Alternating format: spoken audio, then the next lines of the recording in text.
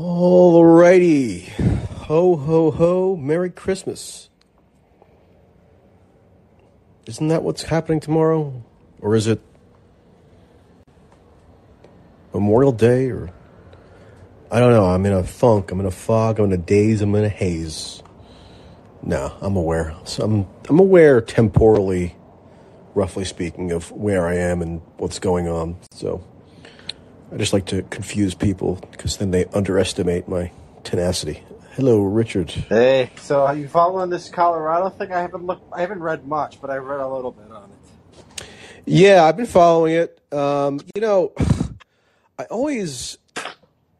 It's been pretty unproductive for me because I've been planning to finish a stupid piece I have been working on and did a bunch of reporting for, but I get just sucked into these mass shootings. I don't know why. I'm just, it's always been that way for me. I just, whether I like it or not, I feel somehow pulled into all the various, dimensions of the discourse around mass shootings. And they are kind of, let's face it, sort of viscerally, almost perversely fascinating as just, social phenomena. But yeah, there are some components to this particular one in Colorado. And there's actually just another one last night in Virginia, Chesapeake, Virginia, at the Walmart, which I guess is probably not going to be quite as fraught. But, similar, actually, I think even more people were killed in this one in Virginia, but that's neither here nor there. I guess I was kind of ensnared into following the Colorado thing pretty closely because, after a while, I guess this is one of the benefits of aging and having been a consumer of media from a critical standpoint now for over a decade, that you see these patterns recurring in terms of how mass shootings are covered and reacted to by the political media class. And, it couldn't have been more predictable that there was this parade instantaneously of, almost exclusively Democratic elected officials, Congress and so forth, who were just making these assertions about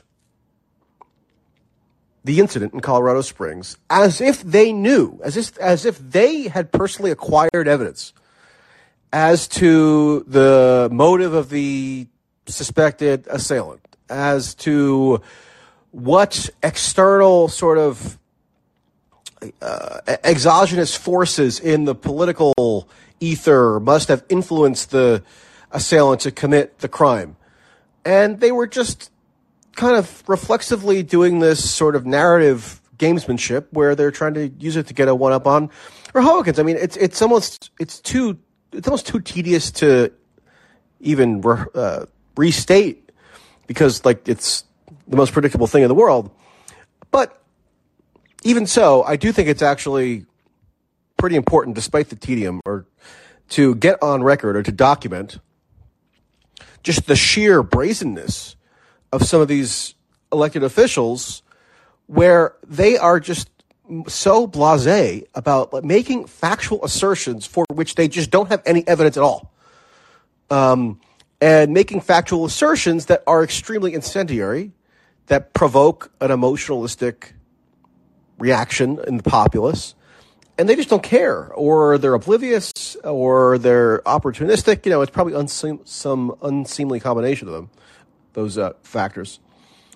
And, it's just crazy. So let me just give you one example that I think is sort of illustrative. This is from Sunday afternoon, so the afternoon of the 20th. The shooting occurred, early in the morning or around midnight the night before. And here's the big drum roll please statement from a congresswoman who I'm sure most people wouldn't know or wouldn't have any reason to know, but, because I'm sort of granularly into these things, I know who she is. I know what her sort of general political disposition is. So this statement didn't surprise me, but it's worth sort of just documenting for the record. So she says, this is Madeline Dean, congresswoman from Pennsylvania. It's Montgomery County, pretty affluent suburban district that Democrats, quote unquote, flip 2018. She was reelected this year. She says, sickened and heartbroken about the hate-driven attack at an LGBTQ club in Colorado Springs. Systemic gun violence, transphobia, and homophobia continue to plague our society. People living their truth have a right to be and feel safe. We must speak out and legislate for them. Okay, so factual assertion number one is, quote, hate-driven attack. She just did not know, nor did anyone, nor did even the local investigators who were on the scene actively culling potential evidence. Even they, the police chief, the district attorney, the mayor, they were declining explicitly to make an assertion about motive as to this attack. She's asserting a motive here in her tweet because, I don't know, maybe out in King of Prussia, Pennsylvania, Congresswoman Madeline Dean was able to acquire dispositive evidence about the motive of a mass shooter in Colorado Springs. I mean, it's ludicrous. Nobody even thinks it odd because, of course, maybe this is getting redundant for me to even say, but it furthers a certain politically advantageous narrative that most of the media would like to promote, including, the media in the main tends to be a pretty reliable adjunct of the Democratic Party. So this is not even perceived as potentially out of bounds or potentially concerning for a congresswoman to just make a bold factual assertion that this crime was, quote, hate-driven. Now, because everyone just assumes that it can be inferred, right? It can be inferred that it's hate-driven because we know that the attack occurred at an LGBT club. Now, a couple issues with that. Yeah, this was an LGBT-focused club in Colorado Springs, as I understand it, but the idea of gay culture and non-gay culture having this, hard barrier nowadays is kind of ridiculous. And it's not as though gay clubs always serve a 100% gay or LGBT clientele. I mean, there's all this commingling now more than ever. So that's one thing. But the fundamental fallacy that is widely shared across the media, across the activist kind of commentariat, and across the political class, as exemplified by Congresswoman Dean here, is that you can just automatically infer that by dint of the location that the attack occurred in,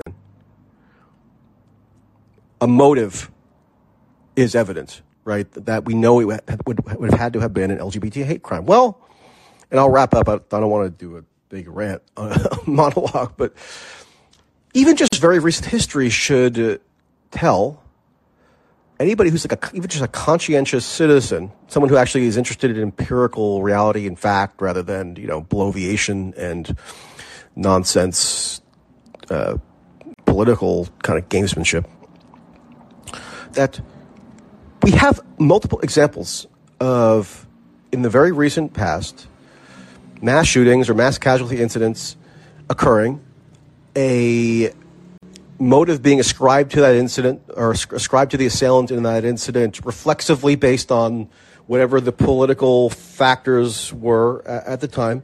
And then upon acquisition of further evidence, those initial assumptions are just obliterated and shown to have been radically unfounded. And most of the time you can actually tell that the initial assumptions made are unfounded contemporaneously because, look, I mean, everything, the evidence is out there in the record. We have the ability now in this media environment to go to the primary sources, to look at what the local officials are saying, to look at what court documents are being filed, etc. So it's not as though Madeline Dean has this, secret reservoir of, law enforcement insight in El Paso County, Colorado that she can singularly draw from. No, she's looking at what everybody else is looking at, and she's asserting falsely that she knows the motive, and she knows it's, quote, hate-driven, and she's just saying that. Well, lots of people said pretty much exactly the same thing. I don't know if you remember this, after the series of spree killings in the Atlanta area in March of 2021, where spas that were largely run by Asian women, I think they were Korean, were shot up by this, guy with a gun. Probably, I think he was also 21. And because there was an outsized share of victims who were Asian, everybody immediately proclaimed, and I'm saying everybody in that, the nonprofit activist sector, Democratic Party politicians, media consensus attitudes, all proclaimed that it was obviously an anti-Asian hate crime, and they wove it into the larger narrative around supposedly this surge of virulent anti-Asian hate. They tied it in with Trump, they tied it in with COVID, they tied it in with everything that was convenient or expedient politically at that time, and it was just total bollocks, to use an English term that I'm getting increasingly fond of. The DA of Cherokee County, Georgia, who prosecuted the assailant, reported doing copious investigation every which way of the potential motive of the assailant, and there was no evidence for it. You can go back to the 2016 Pulse shooting in Orlando. Everybody assumed that was an LGBT hate crime as well. Hillary Clinton screamed it from the top of her lungs right away. That was in the middle of the campaign that year. And you could even go back, and this is a rabbit hole to go down. I'm not sure if I recommend it, but look at the Matthew Shepard thing, 1999, where there was this kind of like mythical version of it that was presented to the public about how it was this barbaric, anti-gay motivated crime that was just out of nowhere, was just sheer animus on the part of those assailants. Not true at all if you actually look at the details, and even some of the contemporaneous reporters, that was actually good. So yeah, that's why I was drawn in. Yeah, I mean, for all of us, supposed sort of sophistication of the left, it's amazing the extent to which they're, it's like, even if they were right on all these cases, and they tend to be wrong more often than they're right, it doesn't tell you anything, right? They're just running with anecdotes, and the anecdotes aren't even true, right? But it's amazing the extent to which sort of the worldview is shaped by these, one-off events. Like, oh, there's going to be a hate crime. There's going to be a racist crime, somewhere in the country. There's going to be a police shooting at some point. I mean, the fact that they get it wrong so often is like an indication that it's actually not that common, right? There's more of a demand for it than there is a supply. So, I mean, the politicians, it's not even mentioning at this point. I expected. But what's interesting about this case is this Ben Collins guy. I assume you know him, right? He sort of popped up recently. He's an NBC. Well, he's been around. He's been around for a while. I mean, I'm not gonna resurface old annoyances, but did he just get on? Did he just get hired by NBC or something? I haven't. Yeah. He was at the Daily Beast, I think, for a while, and then I think probably got hired from the Daily Beast at NBC News to be like their flagship misinformation correspondent or whatever. Yeah. So I didn't start noticing him until recently. And it's sort of encouraging because there's been some pushback from not just from conservatives, like Nate Silver has been fighting with this guy, and I saw that. Jesse Signal has been attacking him for this weird stuff that he's saying about this case, and so it's I don't know if that changes. I think people like this are going to have to be shamed. I mean, these aren't just conservative voices saying that there's something wrong with this guy. That these misinformation people, tend to spread the misinformation, and they tend to not be very just not very careful actors in the kinds of things that they say. So that's interesting. I mean, this guy. But in this case, it appears, I don't know, what have you seen about the shooter? I mean, does the narrative happen to be true in this case? Well, first, just to address one aspect of what you said, the utter abandonment of any empirical standards in evaluating events like these doesn't even make sense from the standpoint of a partisan Democrat or a partisan, just Democratic Party loyalist who, out of just sheer political bloodlust, craves the opportunity to pin blame on Republicans for a mass casualty event. Even if that's just your base desire and that's what you're motivated by, I mean, chances are you're not going to have to wait so very long for that to actually happen, because it does happen. on occasion, right? I mean, we have instances where a mass shooting occurs, like Buffalo in May of this year, where the shooter instantly puts out a manifesto on the internet where he actually goes so far to take the unusual step of self-describing himself as a fascist. So not having somebody else pejoratively labeled a fascist, but he actually espoused that as his self-described belief. And, the guy was, demonstrably and by his own clear-cut writing in a public document, he was an extreme rightist of some stripe, right? So that does happen. That happened with the El Paso shooting at a Walmart in 2019. That kind of stuff does occur on occasion. So why then do you have to leap at every conceivable opportunity, regardless of the evidence, to make sure that if you can twist it into one particular narrative when it's not even worth the effort, because all you have to do is probably wait like a month or two and then you can get your dopamine hit because there'll probably be some other event. But yeah, on Ben Collins, he did something that was incredible. Okay, so this is a guy who's in this new sort of clique of journalists post 2016. Really, they kind of came to fruition around COVID, actually, because that was a whole lot of misinformation that had to be policed and used against Trump and blah blah blah. Where they're hyper adamant about the need to stringently regulate the internet. Ben Collins was talking about how we don't even know if the elections this year are going to be safe because Elon Musk took over Twitter.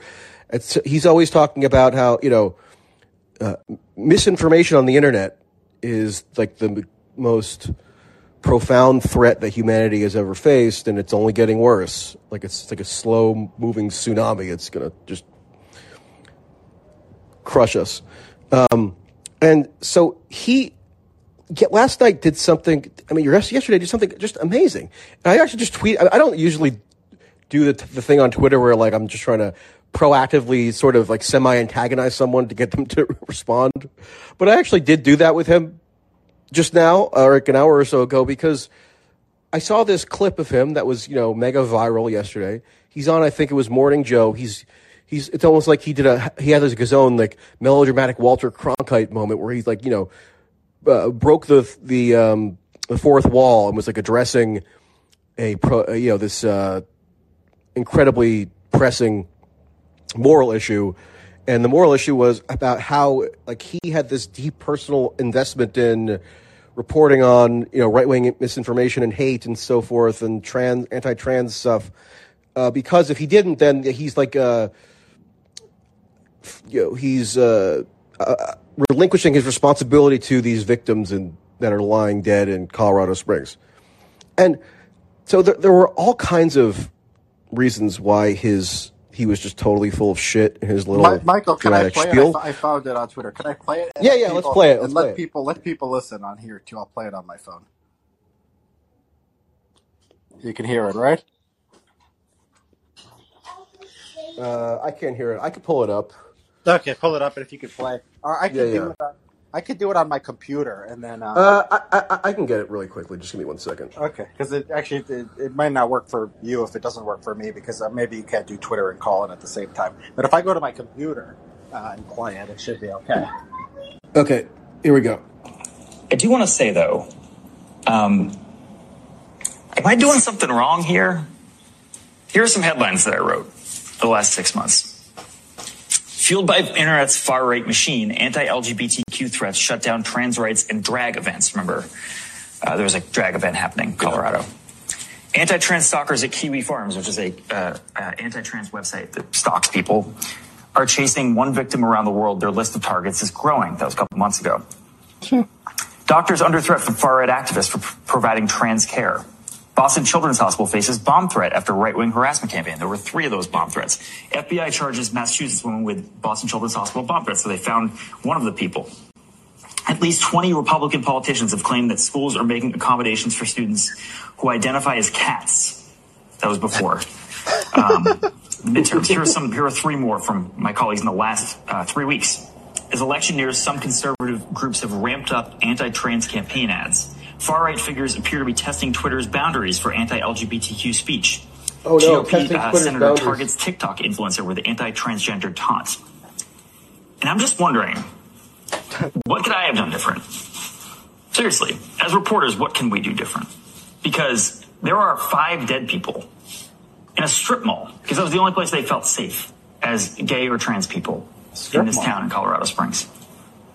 And yeah, the club was sort of in like a strip mall type area. Okay. I mean, it's not very clear if you don't know that based on what he said, but there, I'll give you the added context so he doesn't sound like a total idiot. I am trying to thread this needle here. I'm trying to say that this is happening. This targeted stuff has real life impacts. They say on the internet has real life impacts. And I'm going to fail, by the way. I'm going to, freak out because it's happening. Because I wake up and I see. By the way, you can't, maybe you can't quite tell if you're only listening, but he's like pretty visibly trying to like hold back tears at this point. That there are 5 dead bodies. But I think we have to have a come to Jesus moment here. As reporters, are we more afraid of being on Breitbart for saying that trans people deserve to be alive? Or are we more afraid of the dead people? Because I'm more afraid of the dead people. I don't want to wake up on a Sunday and see that all of these headlines came to fruition. Okay, so he's the sage who is, presciently warning all of us that his headlines are predicting the future or something, and we all need to get on board with his journalistic philosophy, or else there's going to be mass trans genocide. Yeah, there's something very disturbing. I mean, about this NBC misinformation beat. They also have that Brandy woman. It's strange. The only place they felt comfortable. Jesse Signal wrote about this today about how it's just completely made up. It's just based on nothing. Right. I did a thread on that in the middle of the night last night. So I wonder if he saw my thread and did his post based on that. I don't know. I'm not begrudging Jesse Single, but yeah, I saw that same thing. And because I listened to it, I listened to that monologue, and I heard this particular quote. I'll just repeat it here. This is Ben Collins. Quote: "There are 5 dead people in a strip mall because that was the only place they felt safe as gay or trans people." Now they're dead. Yes. It's just made up. But not only that, he doesn't know they're trans. Yeah. Well, right, but not only that, it was already publicly revealed, publicly disseminated by the time he did the spiel yesterday, that one of the victims was not gay. Like, the family put out a statement through the local TV network in Colorado Springs. The family it was a 22-year-old guy, had never been to this club before, went with his girlfriend on a Saturday night because the girlfriend's parents had a friend who was having a little birthday celebration. So the guy goes with the girlfriend to the club for the first time, and the family puts out a statement saying, quote, here's a quote from the statement from the family, okay? The guy's name is Raymond Green Vance. "The 22-year-old had never been to that nightclub before, and although he is supportive of the LGBTQ community, he himself is not a member of it." He was there with his girlfriend, okay? And, the Army guy who went viral about having tackled the shooter, that was the father of this guy's girlfriend. And so he's dead. He's a straight guy, never been there before to this club. And yet Ben Collins, who's supposedly, the watchdog for misinformation being pervade throughout the media ecosystem, he just makes something up about a deceased mass shooting victim. I mean, it's amazing. And nobody really objects. I mean, some people do on the periphery, right? But there's never going to be this onslaught of condemnation of Ben Collins because, again, it's all in service of one narrative that's favorably looked upon by, the centers of power in the industry. Yeah. So this guy, he's first said he's non-binary, and people are saying now that this is made up. Did you see this? Yeah. So last night, there was a court filing. The public defenders in Colorado Springs filed, submitted a petition to the court for, requesting that their client, because this guy seems almost indigent. I don't think he has any resources at all. That he identifies as non-binary, uses they them pronouns, and goes by the MX instead of Mr. or Mrs. Yeah. And that's what he wishes to be called by. And yeah, I mean, there are all these kind of theories about how it's trolling, or it's some elaborate scheme. I mean, who knows? I don't know one way or another. But at the very least, okay, this goes to show It's ambiguous. Yeah, we don't know right now. it's right? ambiguous, and all those initial ascriptions of motive and total certainty about what the nature of this event were totally idiotic. I mean, and here's the thing, even if as we're on the call-in right now, it comes out that it was just a quintessential anti-LGBT motivated hate crime, and all those predictions were right, it still would have been the case that there was no evidence for those claims, okay? And so when there are just this overabundance of evidence-free claims being spouted from every direction, I don't know, I think people who are just responsible consumers of media and people who are in the media ought to be more cognizant of it, but they just totally ignore it when it doesn't, run up against some of their, preferred political assumptions. Yeah, it's very, yeah, I don't know. Is this going to go on forever? Are we just going to have these Yes, cycles it where, is. everything is going to, there's going to be a crime, and then they're going to all freak out, and then it's all going to be fake, and then we're just going to, just go back to wait to do it the next time? I mean, it's depressing. It's depressing that this is like the news cycle. Yeah, and intertwining the trans issue with the mass shooting is like the worst possible formula for just the most maddening news cycle. The trans thing is amazing. I mean, the trans thing is everywhere. The trans thing. Did you see the trans guy who was fired from Twitter for was doing something on was doing some kind of misinformation, was overseeing the the sort of censorship apparatus. Did you see this? No, I guess I missed that. What happened with that? It's a trans male to female who, this person was on CBS. There was a clip, and they were on something else too. Some other kind of TV, CNN, and it's basically, it's like, trans is having a moment. Trans really is the thing right now. Yeah, well, let's get to trans in a minute, but first, because you went to a very prestigious law school. I'm always in awe of you, and so I'm sort of curious. Like, what is your overall take on hate crime statutes, such as it can be generalized? Because there's this clamor, predictably, for this guy to be charged sort of prima facie with a hate crime merely by dint of where the shooting occurred, right? So nothing, according to people who are screaming for this, nothing else need be proven. It was the same with the Asian spa shootings in Georgia, where there was a serious line of argument put forward by I'm saying quote unquote serious, or serious with a capital S, actors like the ADL had this whole campaign going on in their southern division to lobby the district attorney of Cherokee County to charge that assailant with hate crimes. And you can look at the quote that this person gave, who's like a vice president of the ADL.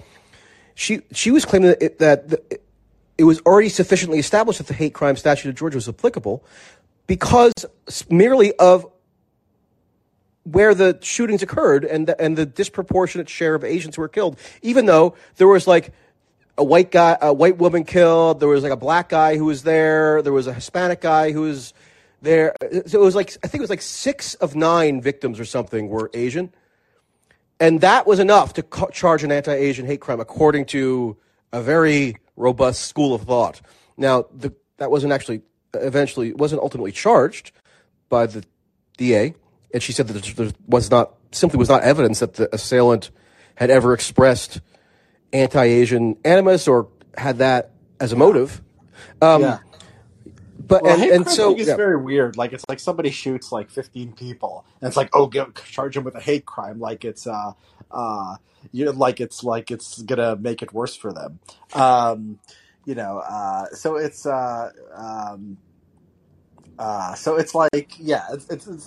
it's silly because it's because it's like it's not going to add anything, right? And so, yeah, I mean, it's, hold on 1 second. I'm sorry. I have to, just move something right here. Well, yeah, and so, yeah, these things were, I mean, they were controversial. I mean, when it first came out, I think they were actually litigated, whether they were unconstitutional, because it's, it's sort of just, it's sort of, you're going into people's, sort of minds and trying to amplify it based on some kind of political or social opinion. Thought crime. It's a propaganda thing. People really do seem to care. Like, people are like get mad if something is not charged as a hate crime. Like, it's like it makes a big deal. So I guess people just like the statement. So yeah, I don't like the concept. I think people understand. It doesn't make anyone safer or deter crime in any special way. Right. All it does is basically, gives this label to set off these moral panics. Yeah, actually, the Matthew Shepard case spurred an acceleration in the adoption of hate crime statutes in various states, because Wyoming was one of the few remaining states that didn't have a hate crime law. That's where the Matthew Shepard killing happened. Actually, Wyoming is still one of only 3 states that doesn't have a hate crime statute, but because of the revulsion to that and the outrage that the perpetrators could not be charged with a hate crime, you saw kind of the pace pick up in other states adopting it, around like 1999, when 2000 or so, and then onward. But yeah, you're right. These are litigated. I don't know if they've ever been litigated on a federal level in terms of something that could potentially go to the Supreme Court or not. But there's definitely always ongoing litigation about the constitutionality, at least on a state level. Like, I think in Pennsylvania, I was reading earlier today, the Supreme Court actually struck down the hate crime statute at one point, and then the legislature passed another version of it. So Pennsylvania does have a hate crime statute. And it's if you look at some of the protected categories now that fall under hate crime statutes in various jurisdictions, I mean, they're incredible. Actually, I'm going to give you a pop quiz here, okay? And if you get this, I don't know what I'm going to do. I'll kiss your ass or something. There's one state, one state plus Washington, D.C., okay? So of those 51 jurisdictions, there is one jurisdiction that has as a protected category under its hate crime statute membership in the U.S. military. Now, some places have just kind of armed services or as part of their hate crime statute in terms of protected categories. But there's one state that specifies U.S. military service as a protected category. Now, which state do you think that is? I'll say, just for fun, South Carolina. It's Vermont. Okay. Yeah, some of this stuff is random. Yeah, it might have the opposite. It's totally random. I thought you were, I thought it would be some kind of red state. You're right. Yeah, so like here are the protected categories in Washington, D.C., okay, under the hate crime statute.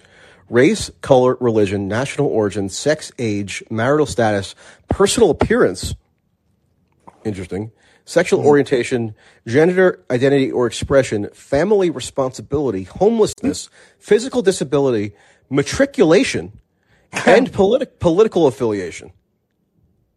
And even, I mean, there are weird ones that you wouldn't expect. Here's Utah, okay? Age, ancestry, maybe a Mormon thing, I don't know. Disability, ethnicity, familial status, gender identity, homelessness, marital status, matriculation, national origin, political expression, race, religion, sex, sexual orientation, military service, status as an emergency responder, law enforcement officer, correctional officer, special function officer, or any other peace officer.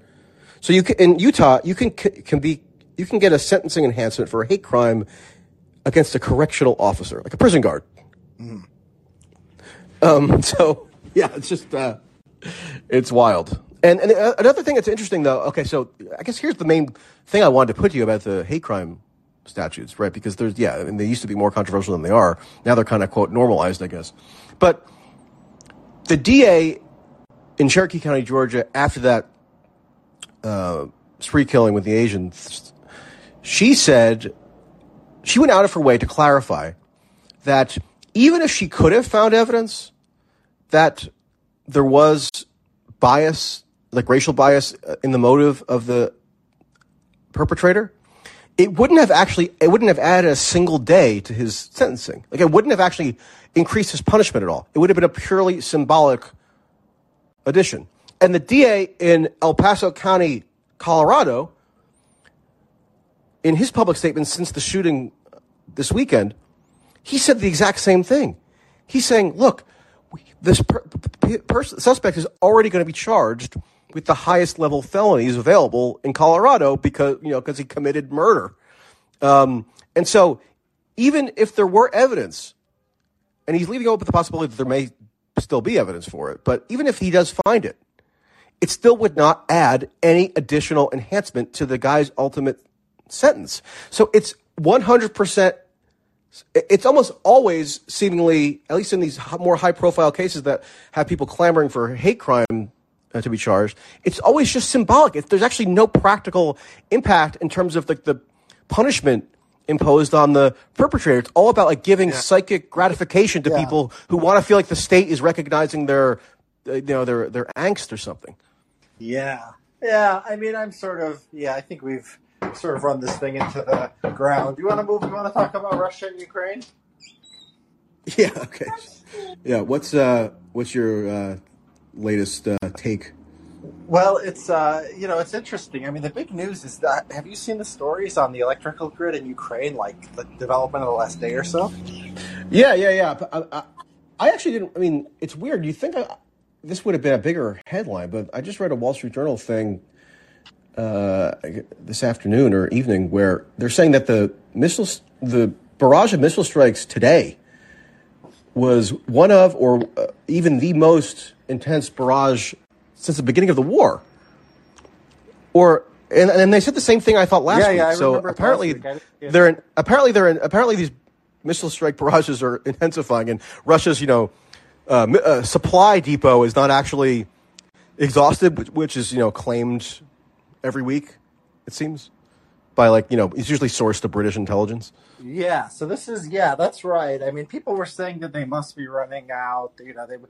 And there's like some clues that sort of make sense that they're using like Well, they said that in March. Yeah, but and they're they have some clues like the anti-missiles they're using anti-missiles to strike offensively. They're stuff like that makes it seem credible.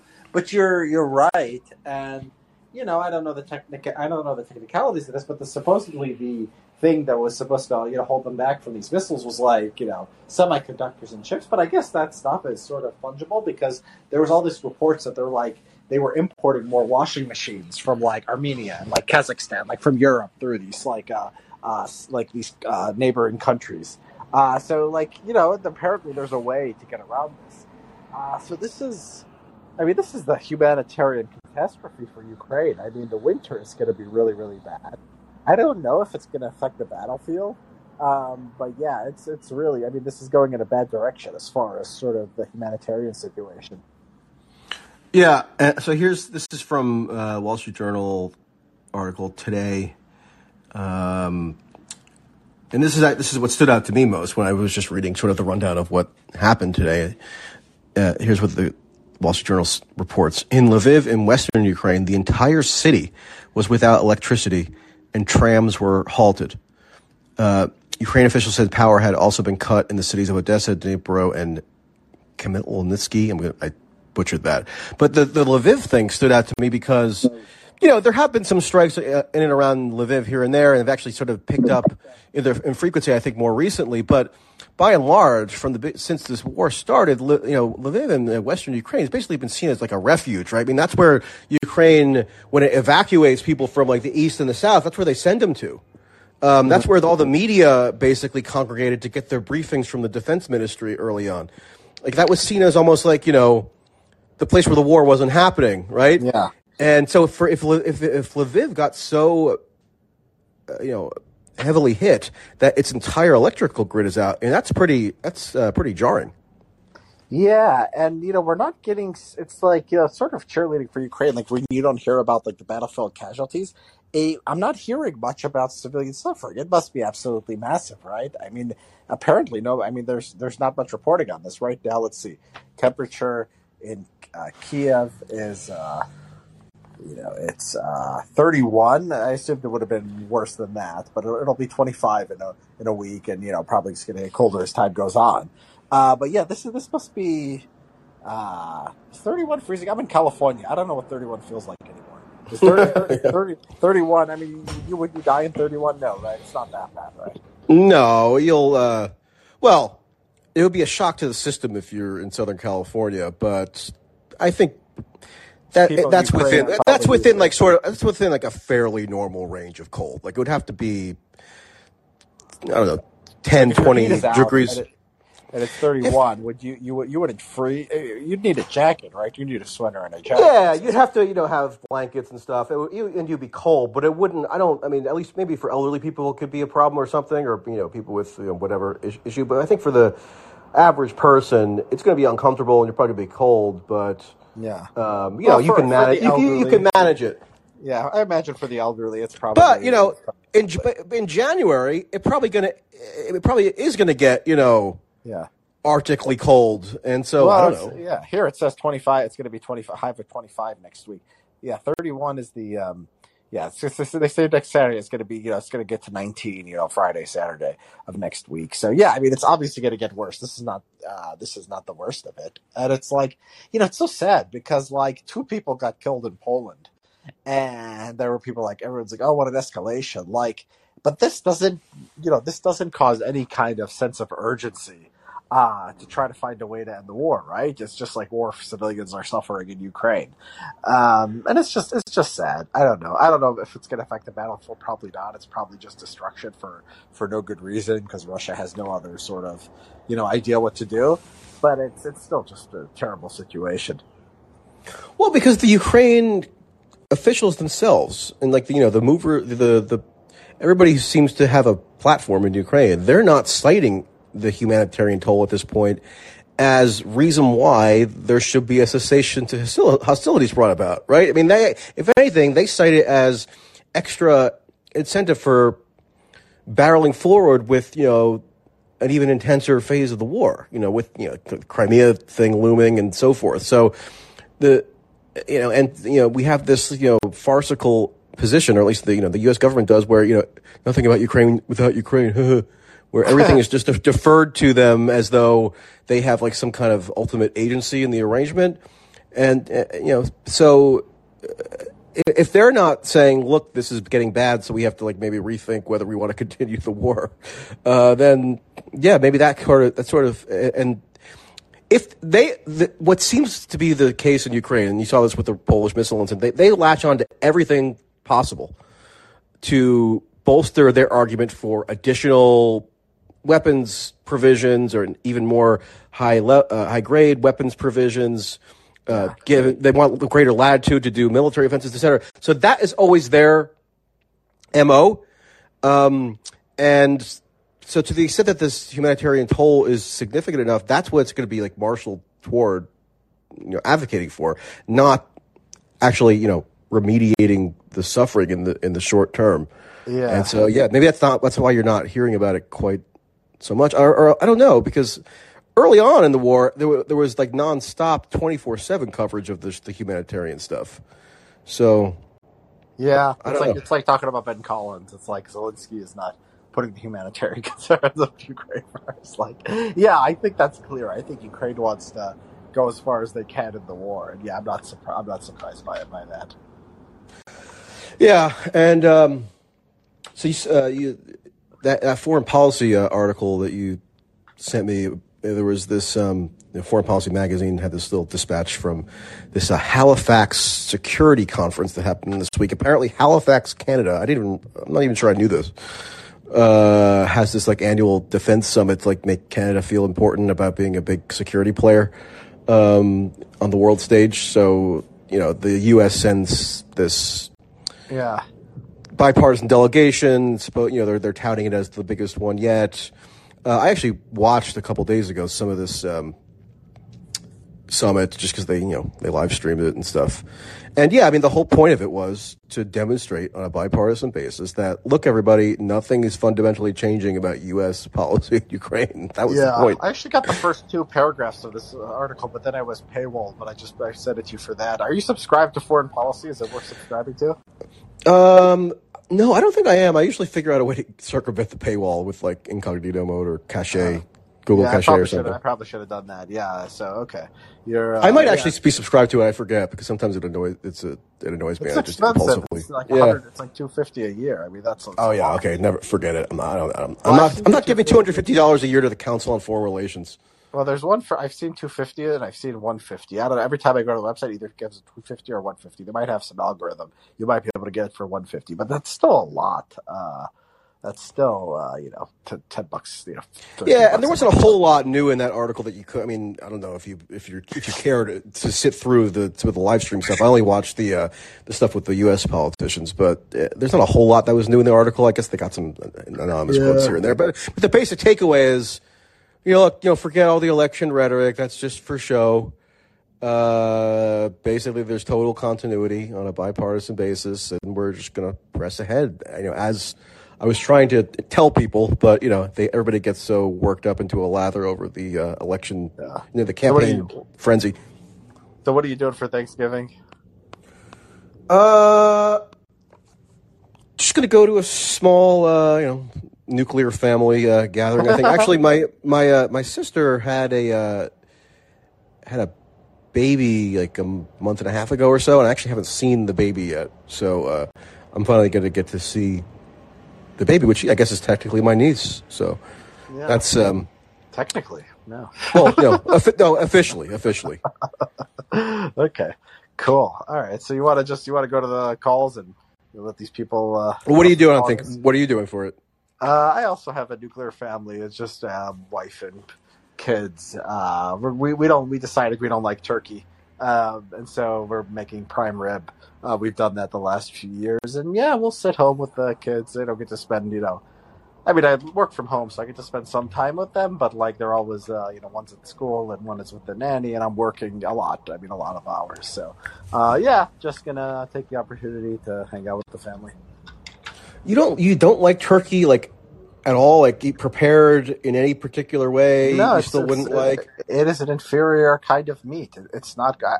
I sometimes like the deli slices. I mean, they're okay. They're not even as good as other kinds of deli meat.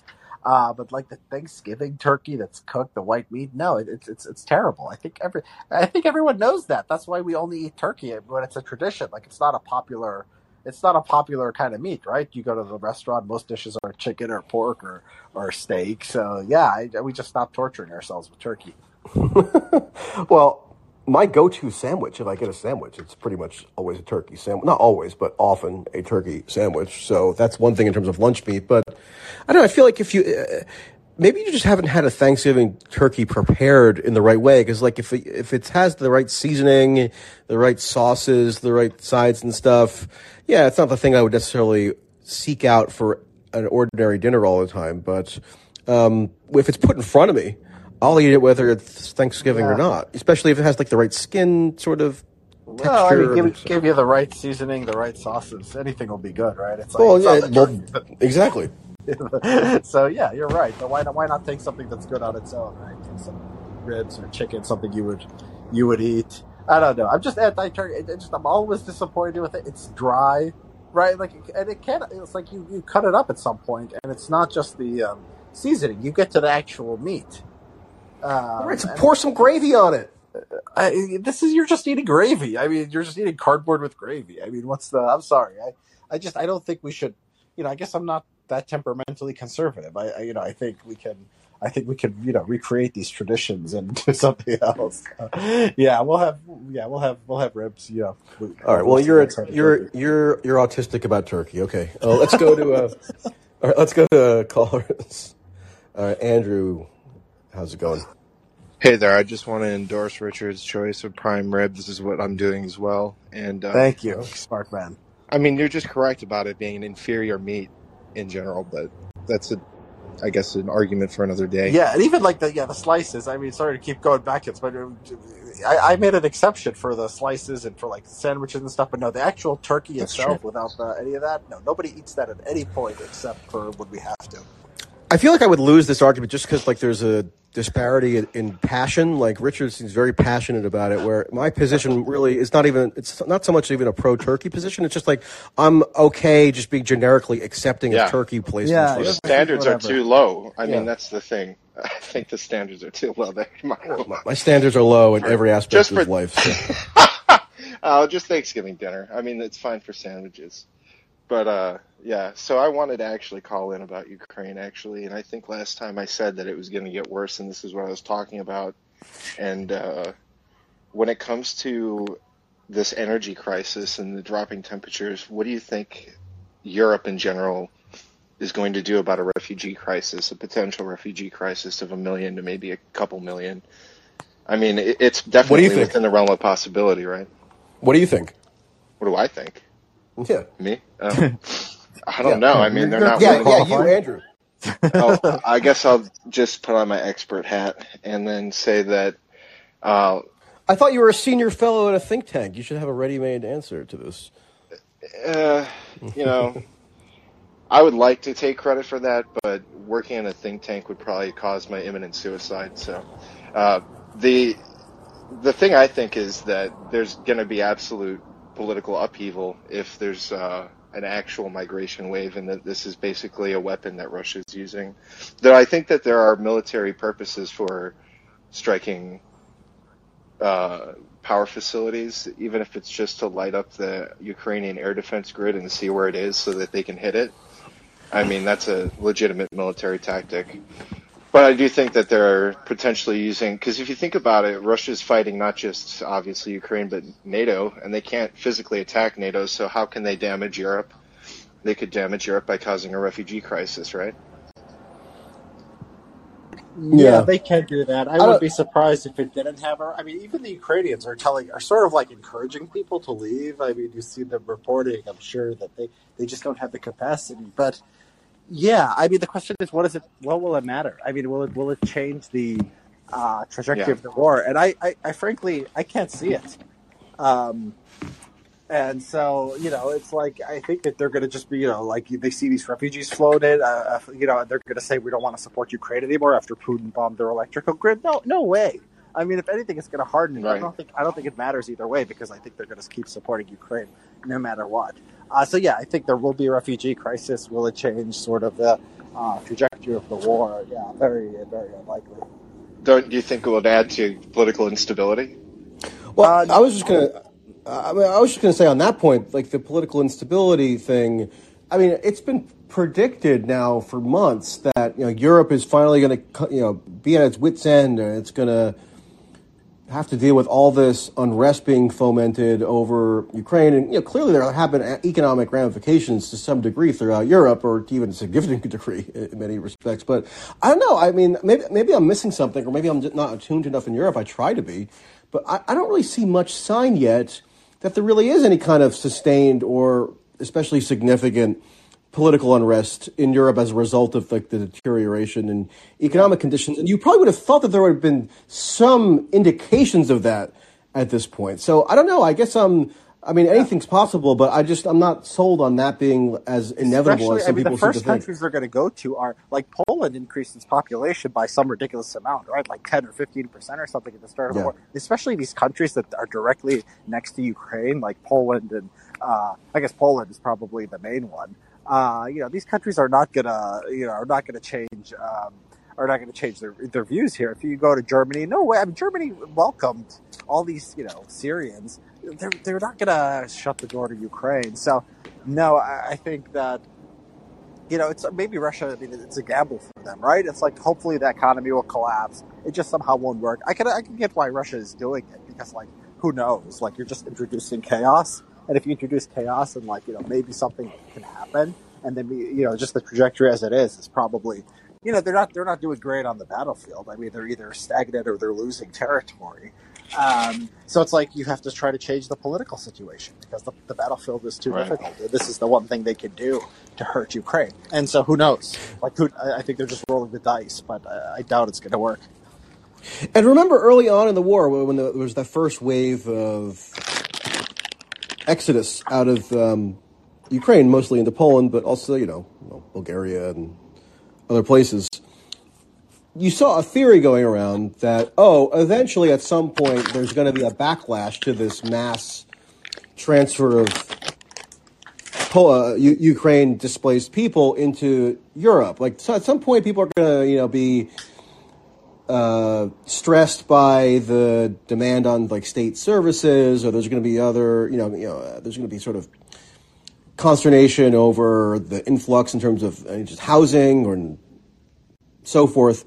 And I don't know. I mean, again, maybe I missed it. I'm not aware of any significant backlash that has ever happened since people were projecting that was a possibility. I don't know. I feel like there's kind of just acceptance of kind of status quo policy, even also in Europe. The president of Germany, so not the prime minister, or not the chancellor rather, but like the more ceremonial role, the president, it's an elected position. But he gave a really striking speech maybe a month or two ago on the Ukraine situation, because he had, I forget his name now, but he had gone to Ukraine for the first time. This was in October, and he comes back and gives this speech at the German parliament, where he's basically saying that, we have to just accept that Germany now is not going to be in boom times anymore, as it has been, since reunification. We're basically in a war. We're basically reverting to like a wartime sacrifice, collective responsibility thing for Ukraine. But it's that significant that we can't allow our resolve to waver, and we have to just accept the pain and make the most of it and find like even the virtue in it. And it was like, I don't know. It was striking, just coming from a senior German official, that they were speaking in such terms in terms of what was going to be required of the German people. And I don't know. I don't speak German, but I haven't seen much of a backlash to that, or really much that would suggest that upheaval of any real significant sort could be imminent. But again, maybe I'm missing something. It's almost as if all those liberals who say the attitudes towards refugees is determined by the race and the religion and the background of the refugees. It's almost like they're right. I mean, there is, you compare it to the backlash to the Syrian refugees, it's just not there. And I think this is a reality of the situation. Yeah. Yeah, I just don't know if it's sustainable indefinitely, or at what point. It seems like the most direct contact they would have with the conflict. But I get what you're saying. I understand what you're both arguing. Yeah, I also think there's another factor that actually occurred to me, I think today, because I don't know if you saw this, but there was an AP reporter. He might have actually been a stringer. I think he was a reporter who, when the Polish missiles incident happened, the AP put out this, quick report that was the most like incendiary thing that you could have done at that moment, where there was an anonymous U.S. intelligence source who's basically leaked to AP that Russia fired missiles at Poland, or was a Russian missile that struck Poland, or like it was the kind of report that seemed like it was going to potentially bring about some kind of real, worrying escalation. And the AP fired that reporter, I think, 2 days ago.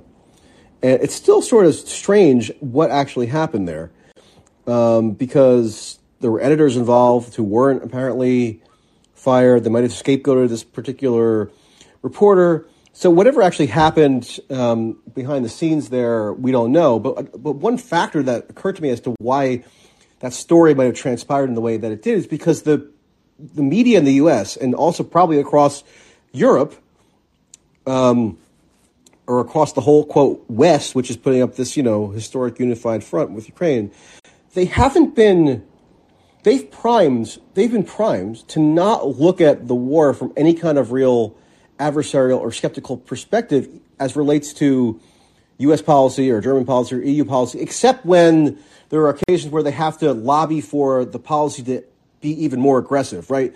So if this guy gets a leak from some intelligence official, and maybe it's like dubiously sourced or it's not to the standard as would be typical for an AP story of that magnitude, I just think that it seems plausible to me that they're just kind of in a mindset where, like, they're not looking at this the way they would have looked at the Iraq War with Bush, right? Where there's sort of like this obligation to be real skeptical as at least as the war drags on, and hold the decision makers' feet to the fire, and who knows? Really make sure that you're doing due diligence. I mean, who knows? This could have been one reporter making it up, trying to get ahead.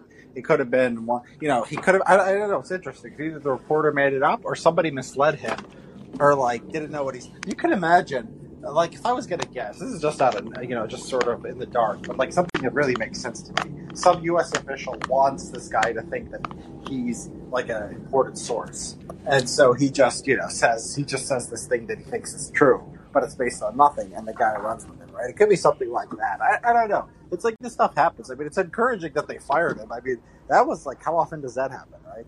They just get this thing wrong, and then the guy is just gone. I mean, at least, some self-correcting mechanism there. Yeah, I guess, but whatever did happen, I do still think it is the case that, like, the media, broadly speaking, has sort of been habituated into this mindset where it's almost seen as uncouth or even unethical to be too adversarial toward U.S. policy on Ukraine.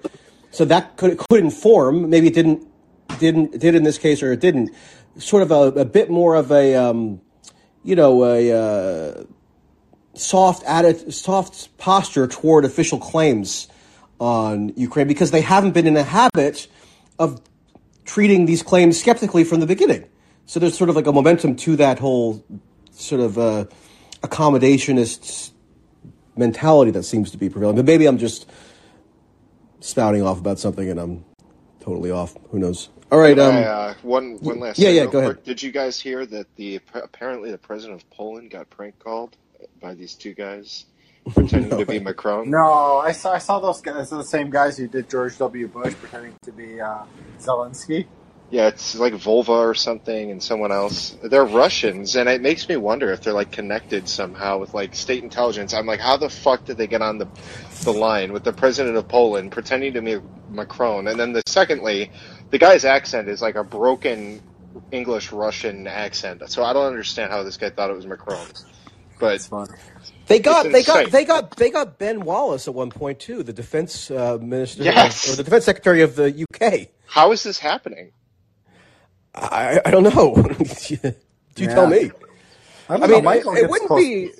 It seems. Yeah. I mean, actually, I hadn't thought of that, but that seems plausible. That they could be some, intelligence cutout type operation. Territorial sometimes. I don't know. That's just like an off the wall thought, but it's like when you're reaching the president of Poland and you're posing as Macron. Anyway, since you didn't hear it, I'll really briefly mention. You can move on because I know you got Gator. The president of Poland and talking to Macron ostensibly, privately, what he thought was he basically said he didn't want to go to war with Russia, and he was being very careful and basically just reassuring Macron, quote unquote, that he wasn't going to, do anything hastily, and he was being very cautious because he's aware of what Zelensky wants, and he's like does not want a war with Russia. And like, do you think Poland wants a war? Of course not. So that's at least good to hear. Yeah, I do think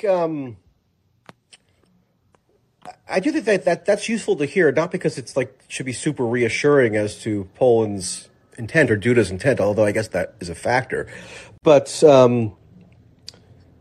I guess it just underscores that I don't think most of the world leaders, Biden, Duda, Scholz, Macron, I don't think these people they're like utterly psychotic enough that they would consciously desire war. World War III or like nuclear annihilation, like that's not going to be probably the conscious motive that they have in their head, and yet they're still presiding over sort of like a policy framework that is ineluctably kind of trending in that direction, right? Well, that speaks to the whole thing, doesn't it? It seems like everyone thinks that they just know where the red lines are and that they're going to be as belligerent as they can inside of those parameters, and let's just hope we don't hit a bump in the road because somehow this is all worth it over Ukraine, right? I mean, that's basically the operating premise we're working under, that we're so confident in our systems, like when the missile hit Poland and we didn't retaliate because we knew what happened and we had patience. So we just have so much faith in this system that we can ride out this crisis until it's over, which is apparently no one has a fucking clue when that's going to be. It could be 5 years, could be 1 year, and we're just going to keep riding the red line and hope there's no bump in the road. Like, isn't that pretty much where we're at? Yeah. Well, speaking of red lines, I don't know, Richard, if you saw this or Andrew, but when Biden had that meeting with President Xi at whatever that was, the summit or of some kind, and I think it was Indonesia or wherever. The Chinese readout of that meeting was much more informative than the American one. And basically what was conveyed pretty directly was that one of the purposes of that meeting from the standpoint of China was to communicate to the U.S., I guess, in maybe as stark of terms as they have so far, what their, meaning China's, quote, red lines are on Taiwan. Now, and that phrase, red line, was used by, I think it was the foreign minister or something, in describing that meeting. And I don't know if you remember this, but Biden had a summit-type meeting with Putin in June of 2021. It was the first time they had met since Biden entered office. And one of the purposes of that summit from the standpoint of Russia was to communicate to Biden what Russia's red lines were on Ukraine. Okay, and one of the red lines was, basically NATO and the admission of Ukraine to NATO, but not even exactly formal admission, but increased militarization such that NATO admission was going to become an inevitability. That was a red line. And so I don't know, maybe I'm over interpreting it, but there does seem to be a potentially ominous parallel there in that these precursor summit meetings seem to have been used for roughly the same purpose. What is the red line? Conveying these red lines. What did they say it was? For Taiwan? Yeah, they said that. Well, I mean, we don't have a transcript, right? I mean, so I don't know exactly how it was articulated.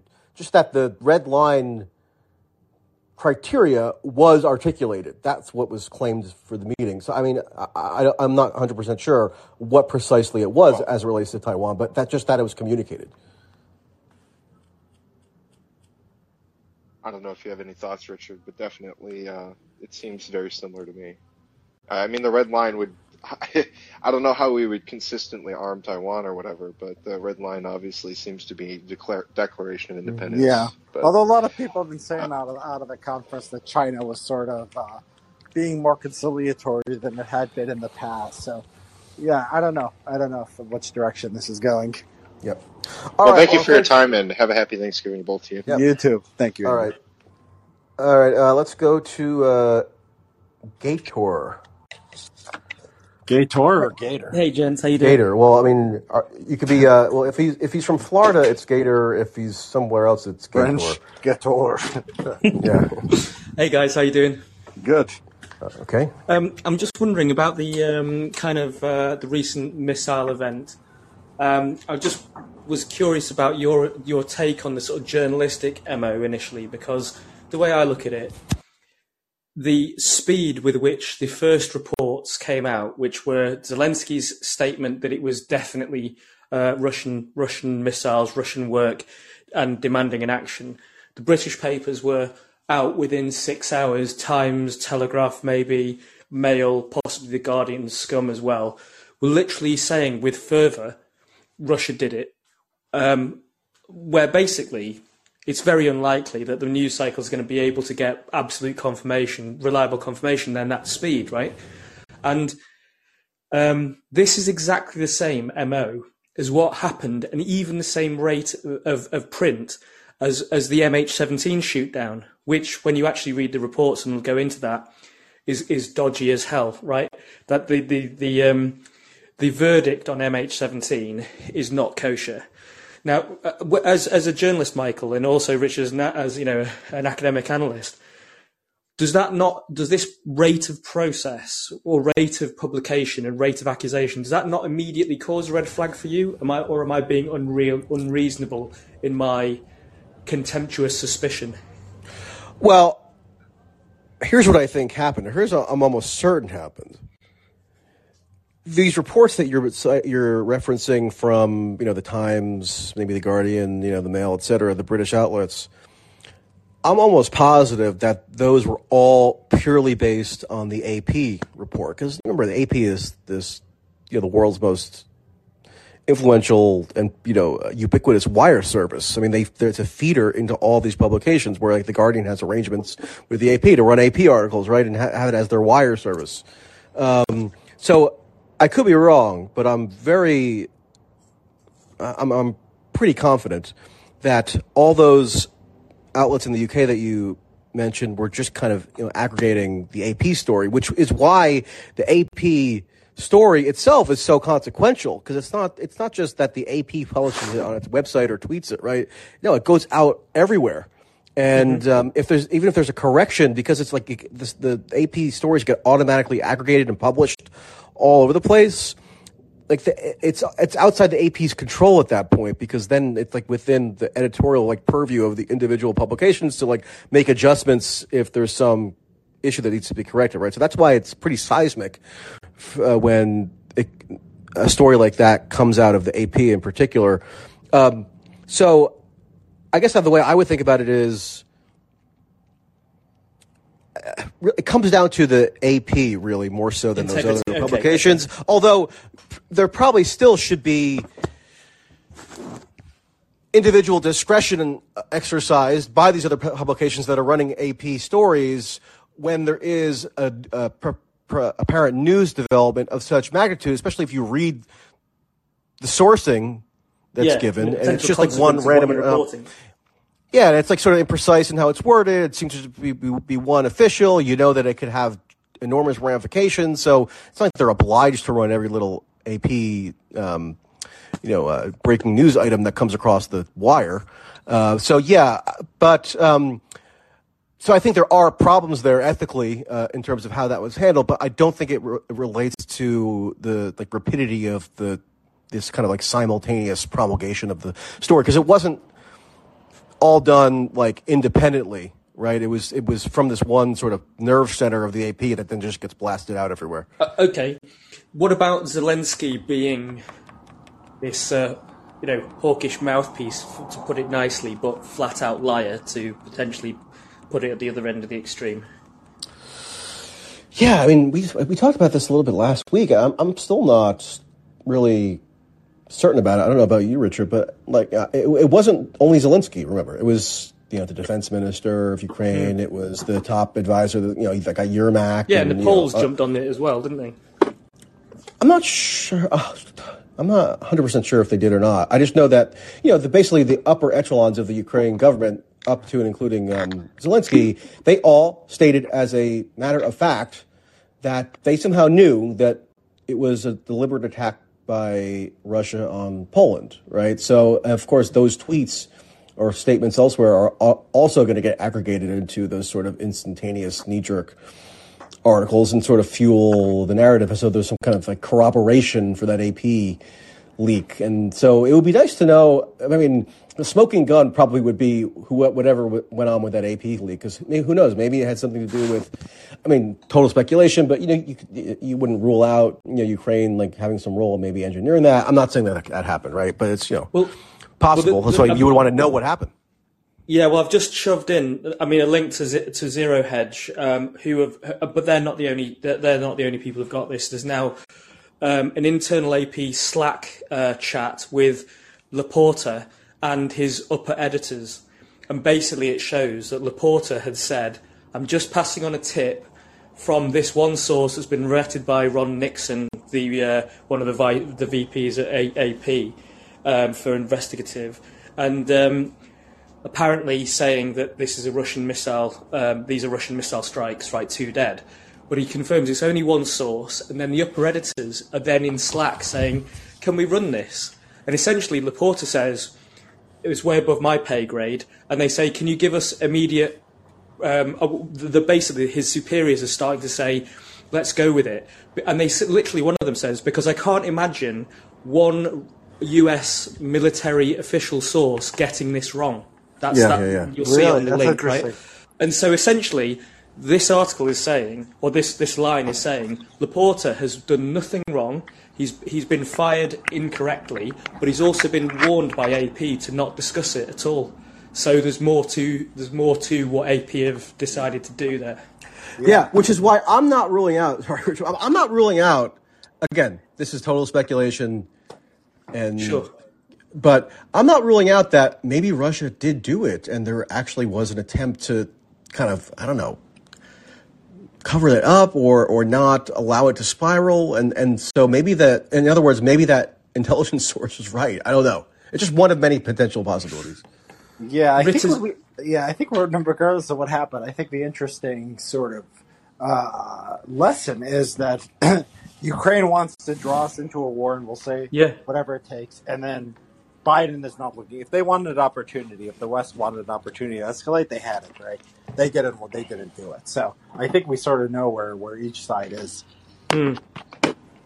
Yeah, I'm hoping that it does show kind of what Ritter says, which is essentially, by his analysis, he's saying that the physics and trajectory of this sort of kit, none of this is feasible, and therefore the big boys in the room, the adults in the room, actually did step in and say, like, right, children, just pipe down, sit down, and shut the fuck up. Well, right? I don't know. I mean, it's hard to.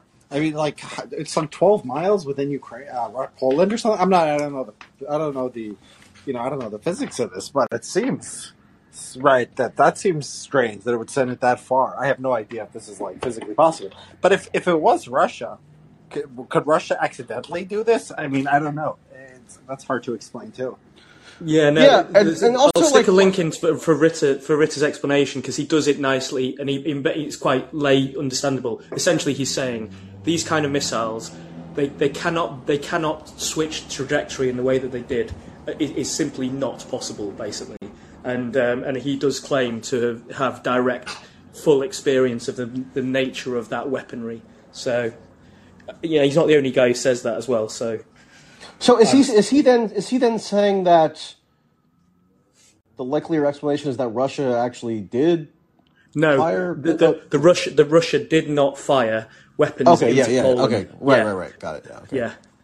Okay. Okay. But the other thing is as well, just on the military sort of outcome here, right? I mean, obviously, there's people like Ritter, McGregor, and Baletic have basically always been fairly consistent in their argument about the war type, particularly now that it's switched to kind of a war of attrition. And although Richard sort of seems sort of a bit more allied to the typical, the more conventional Western narrative about like Russia's not doing very well, if you look at these other guys' analysis, essentially that's not the case, because it's not about territory anymore. They're arguing this is a war of attrition. So one of the things that they point out is that even though Russia's withdrawn to this natural line, sort of the river and the current front position, the cost to Ukraine of making that advance to pick up that land is ridiculously high. Even the New York Times was reporting around August, September, that when Russia made that so-called counteroffensive, it was literally costing them a 5-to-1 man ratio to Russians, because they were advancing across open ground, and Russians were just wasting them with artillery fire as they took that ground, for example. And the NYT were running quotes for wounded soldiers who were being directly quoted as saying that, Ukrainians were reporting that in the NYT, right? And so their argument is ultimately territory has nothing to do with this. This is about the grind of manpower down and down and down, and then the onlining of the mobilisation, and then you're going to see something else. And I'm just wondering if the way I kind of anticipate this and have done is that even if Russia can ultimately drive Ukraine into negotiated settlement, then what's going to end up happening is you're going to potentially end up with the unoccupied part of central and western Ukraine being so poor, because I think 95% of the GDP is in the Russian-occupied section now, particularly because of all of the frackable shale gas under DPR, that what you're going to get is this festering pit of poverty in that part of Russia, of Ukraine, which will be a breeding ground for sort of the right-wing extremism that could also be exploited to drive a constant insurgency back into the Russian-occupied territory, right? And I think that if that's the case, with all of the loose weaponry, this will not end for 10 years. Yeah, well, at least, go ahead, Rich. Well, I mean, I don't doubt that Russia. I don't doubt that Russia is, or Ukraine is suffering a great deal. I mean, unquestionably, that's true. I mean, is it about land or is it not about land? I don't know. They seem to be fighting over. They seem to be fighting over land. I mean, having land seems to be what this whole thing is about at the end. Didn't they annex some territories supposedly? Well, yeah, and then they lost it. I mean, they annexed Kherson and then lost the city. So it's it's like to say that like Russia annexes this land and then it loses the land and it doesn't matter. I mean, it must matter. I mean, that's the one indication we have which way the lines are moving. So I don't doubt, like, Ukraine takes... I mean, the fact that Ukraine can take so many more casualties than Russia, I mean, is maybe an indication that Ukraine has a lot more resolve, that Russia is not willing... Ukraine has done urban combat, like for Mariupol. They held out a really long time. Russia hasn't done that. Russia's retreated when Ukraine has been advancing. So, yeah, I mean, unquestionably, Ukraine is willing to suffer, and it's suffering a lot, and I don't think this is good for Ukraine, and I buy that it's going to be in a state of poverty for a very long time. All of that makes sense. All that can be true, and it can still advance in the war. Yeah, I tend to be agnostic myself about these sort of like interpretive analyses of battlefield developments. Is Russia actually winning or losing? Is Ukraine winning or losing? Because the information you can get that bears on that interpretive analysis is always so obscured, and there's always such contradictory stuff coming out, and like you can even apply like a radically different sort of like lens to even just do the interpretation. So if like you're maybe just to oversimplify, like more pro-Russia, then there's like always a positive spin that can be put on developments that maybe seem to the mainstream to be bad for Russia, and vice versa. So I don't know. It's like very hard to really, like, using what I would consider to be like typical like journalistic or empirical standards. Like, there's no way to like even verify or falsify or those sorts of claims. It's like a lot of just speculative mumbo jumbo ultimately. So I've always just been kind of agnostic in terms of how I see that. But I will say that when you're telling me what those guys like Ritter and so forth say, that it seems like it's always possible to just like pivot back between different interpretations of the war's trajectory, right? So if Russia has to withdraw from the key cities or something, then suddenly it's just a war of attrition. It's not about territory anymore. And, then when Russia does advance, maybe it is about territory again. And so it's kind of just always contingent. And you would see the same sort of, analysis, isn't it?